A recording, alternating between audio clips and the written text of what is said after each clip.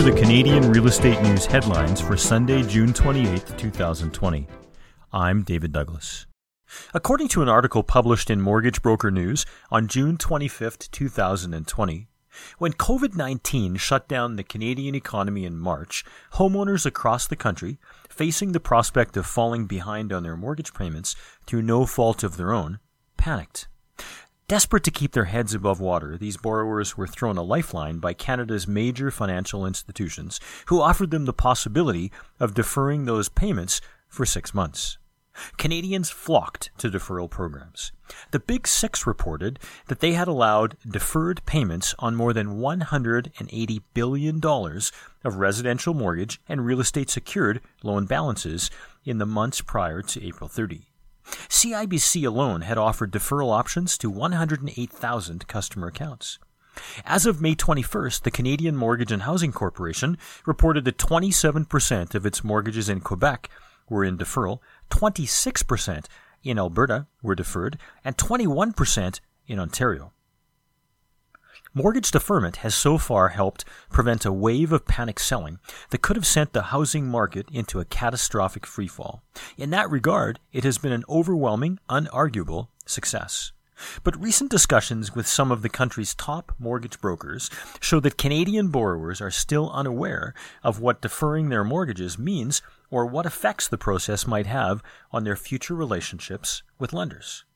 In late May, a Greater Toronto Area-based mortgage broker, who wished to remain anonymous, explained that a customer showed him the most recent credit report he had received from his Big Six lender. Prominently featured multiple times was the phrase mortgage deferred payment plan. There could be thousands of homeowners now facing the prospect of dragging their damaged credit reports, which they assumed would remain healthy even after deferring their payments, to lenders who will now have far less interest in working with them. Dave Butler of Butler Mortgage explains that credit bureaus like TransUnion and Equifax have said deferrals won't show up as negative credit events on the credit scores they manage, but banks have not made the same promise. Mortgage Broker News reported on June 23, 2020, that Ontario had approved a commercial eviction ban until August 31, 2020. The Protecting Small Business Act, which also reverses evictions, is applicable to businesses that qualify for federal and provincial rent assistance from May 1st until August 31st. The duration matches the recently announced eviction ban of Alberta.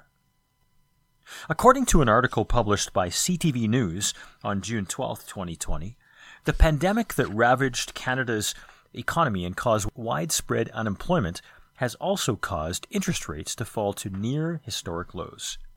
RateHub.ca, a website that tracks rates from dozens of lenders, reported as of the week of June 12th, on a 5-year fixed mortgage, HSBC was offering the lowest rate at 1.99%.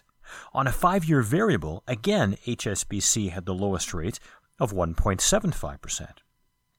The article went on to say that with an uncertain economy and COVID-19 still a threat to prosperity, low rates are likely to remain for some time.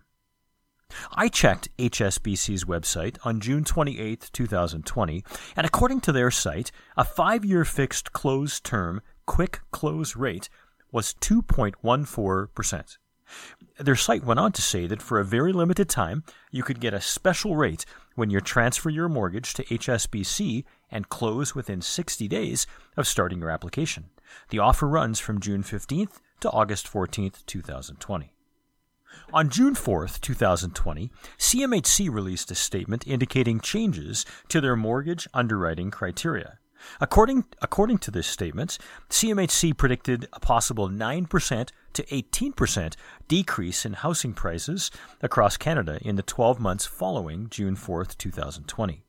As a result, beginning July 1st, 2020, on all new applications, CMHC will only allow a maximum gross debt service ratio of 35%, and that's down from 39%, and a maximum total debt service ratio of 42%, down from 44%. Additionally, at least one borrower must have a minimum credit score of 680 up from $600, and non-traditional sources of down payment that would increase indebtedness will no longer be allowed.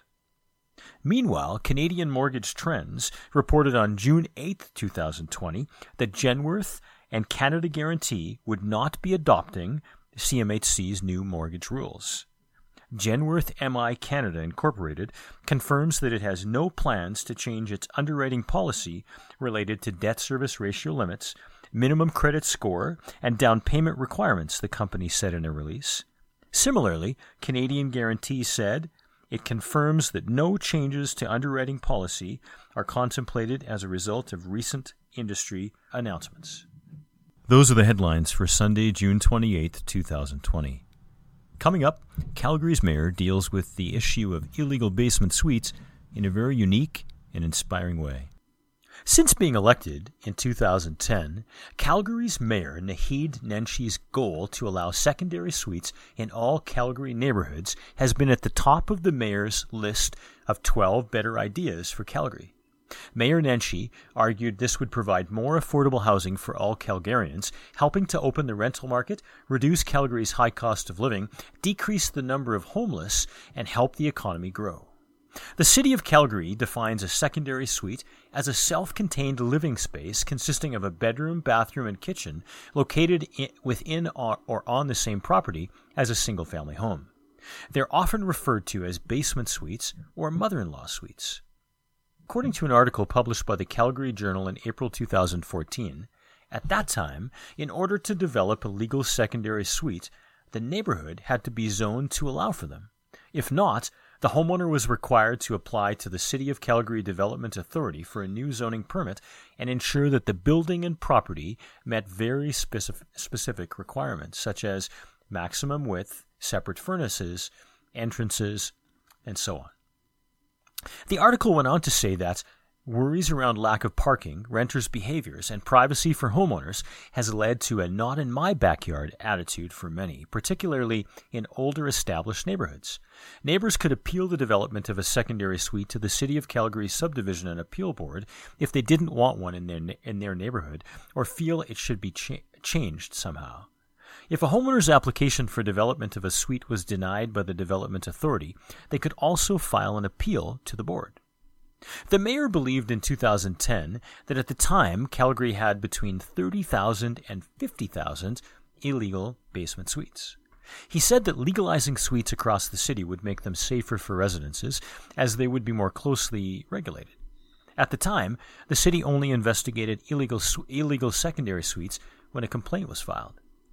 Illegal basement or secondary suites in single-family homes is certainly not an issue that is exclusive to Calgary. In Winnipeg, for instance, an area that surrounds the University of Manitoba has many streets with homes that appear to be single-family homes, but either have secondary suites or rooms rented to students. What is unique in Calgary, though, is the city's approach at dealing with illegal secondary suites. According to an article published by Global News in March of 2018, prior to 2018, when an owner wished to create a secondary suite, an application to change the land use designation of the property would come before council for approval. Often, presentations would be laced with tales of woe, hardship, or other extenuating circumstances as to why applicants felt their bids for suites were worthy of council's rubber stamp. The process was protracted as neighbors would appear, often to voice their opposition to the project.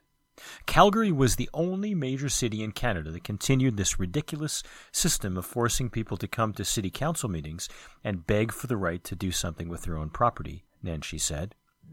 Beginning in early 2018, the City of Calgary has made some significant changes to encourage homeowners to legalize secondary suites. Starting in 2018, property owners could take their applications to city administration, where it would be evaluated against a set of planning guidelines and policies which are instituted and can be adjusted by City Council. Additionally, R1, RC1, and RC1L residential zones had now been given the ability to apply for a secondary suite on a discretionary basis. The city also made it easier for owners of illegal suites to apply for the proper permits to bring their suites up to code. This was a change the city said should encourage more owners to commit to upgrades. A mandatory registry was also introduced, but with a 2-year amnesty that initially ended in mid-2020, in which the development permit, fee, and suite registry fee were waived. The City of Calgary's website now indicates that fees for development and suite registry have been waived until December 31st, 2020, and the deadline for all secondary and backyard suites to be on the suite registry is now extended as well till December 31st, 2020. I'm assuming that's because of COVID-19. What is unique about Calgary's approach is the city's decision to make the process easier for homeowners while also encouraging compliance by waiving some fees and giving time for owners to comply. That's all for today. Thanks for listening. You can download or subscribe to the show at crenews.ca, or you can search for us on your favorite podcast app.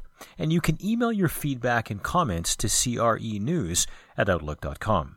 I look forward to sharing the real estate news with you next time. I'm David Douglas. You've been listening to Canadian Real Estate News. Have a great day.